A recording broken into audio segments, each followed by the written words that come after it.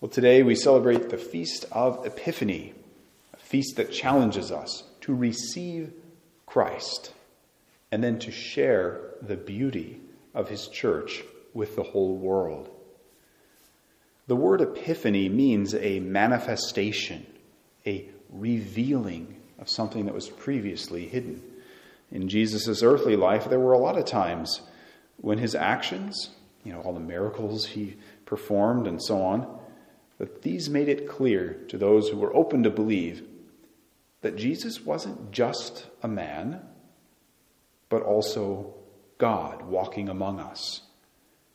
On the Feast of Epiphany, we think of a few examples of this revealing of Jesus' divinity, but we focus mostly on the first of those occasions when he was a small child and he was visited by the Magi, the wise men.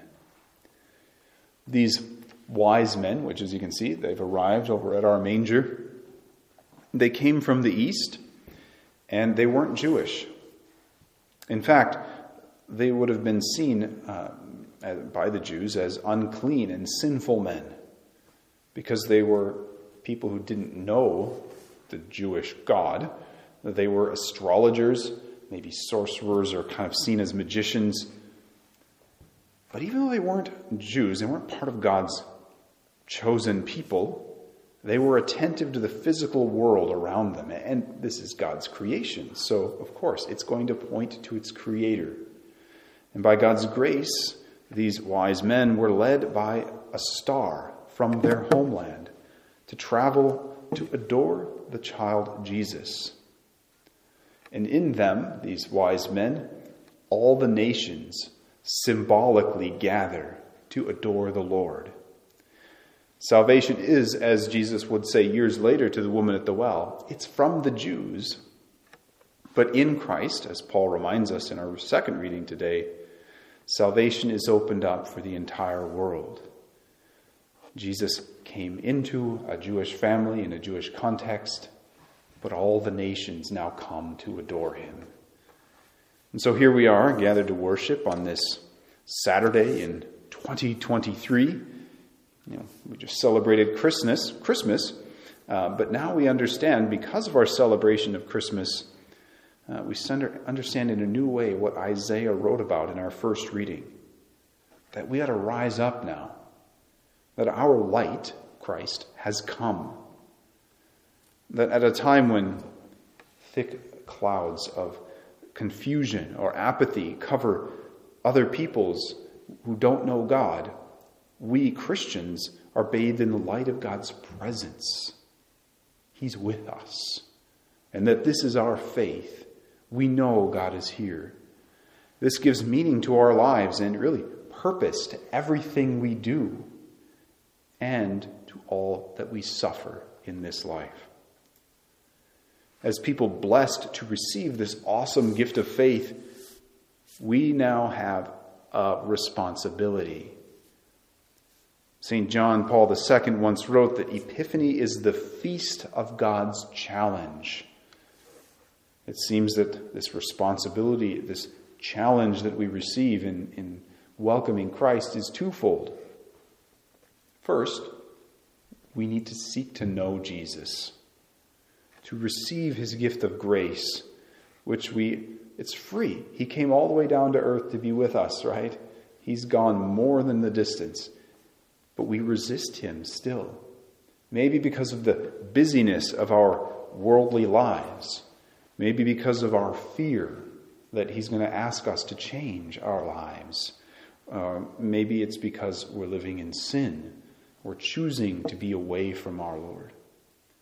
So how can we not do that? How can we proactively seek to know Jesus?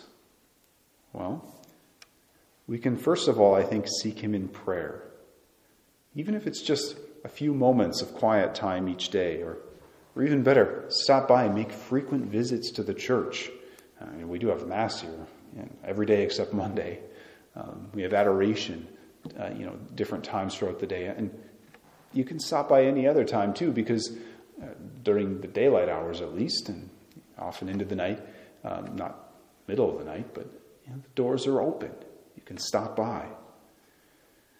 We also get to know Jesus by reading Scripture, by the regular reception of the sacraments, especially confession and the Holy Eucharist. We need to let this relationship with our Lord be built up. And we should, as a result, feel good about being Catholic. Not proud about it in a bad way, but pleased that God has given us himself. And we have the great and awesome and humbling privilege to be in his church. We should feel good about being Catholic. So much so that we should desire then to share these truths with other people. It leads to the second aspect of God's challenge. First, we seek to know Jesus, and then secondly, is to spread the gospel, to evangelize right where we live. The gospel isn't something we merely sit back and enjoy, now that we're content because we've received our faith.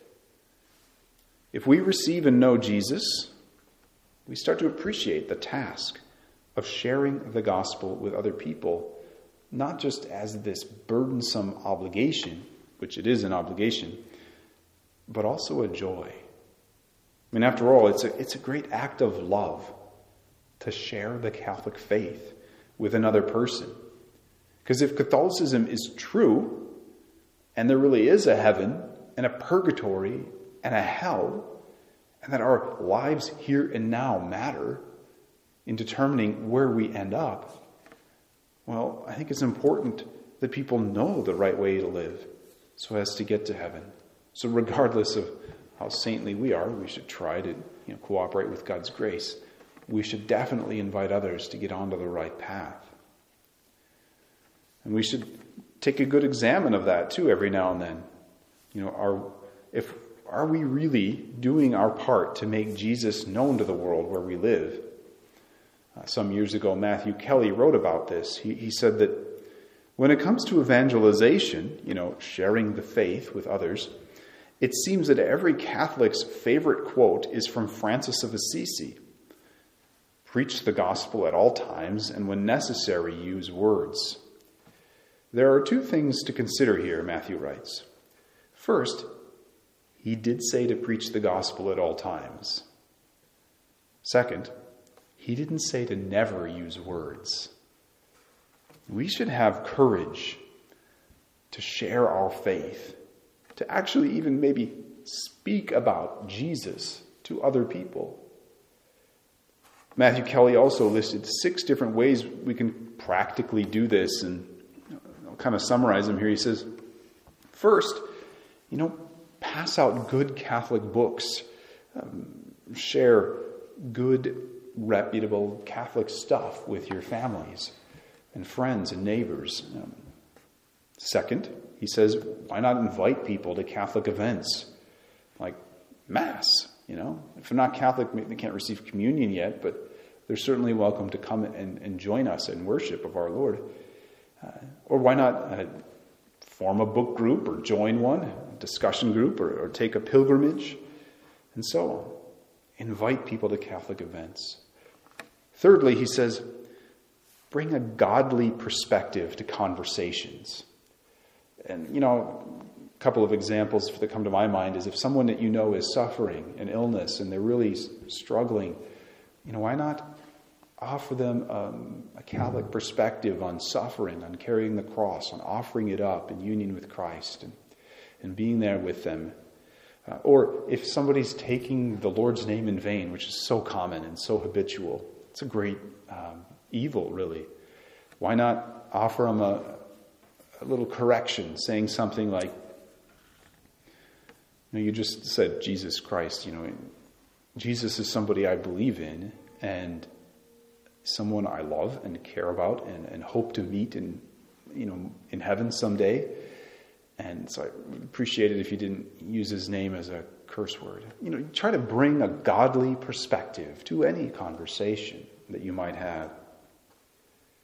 Fourth, Matthew says we should learn and be able to articulate the church's teachings so we can explain and defend them when they're distorted or attacked, as they constantly are in whether it's the news coverage recently of Pope Benedict XVI's death and funeral, or just how you see Catholic characters portrayed in Netflix shows, which is universally evil and horribly wrong, or any TV show that portrays Catholics. They get it wrong all the time. Why not in conversations with people about these things, correct them and defend the teaching of the church? As Archbishop Fulton Sheen once said, there are not 100 people in the United States who hate the Catholic Church, but there are millions who hate what they wrongly perceive the Catholic Church to be. Fifthly, we should help people discover answers to questions that cause them to doubt the Catholic faith. There's tons of resources out there, and I'm here for you if you need help. I can try to answer any questions you might have. And finally, he says, demonstrate the love of God through faithful and generous friendship. Yes, live our lives in a way that is attractive and reflects the truth, the beauty, and the goodness of God and his church. Now, all of these tasks, that they're going to require us to step out of our comfort zone a little bit. That's okay. Just take small steps. But do take those steps, because if we know the Lord, well, then we don't need to be afraid or timid. The Holy Spirit will help us to share the faith, and we can be confident that our faith, the Catholic faith, is true. It is beautiful. It is important. It is relevant. And it's worth sharing with the world. The world really needs Jesus Christ and his message. That is obvious. And there are countless men and women in our own community here in Stanley, Berthold as well, and everywhere, in our own families. Perhaps even some of you who, like the Magi, are really searching for the King. Well, he's here among us in his church. So let us be ready to live and to share the Catholic faith and show Jesus Christ to the world.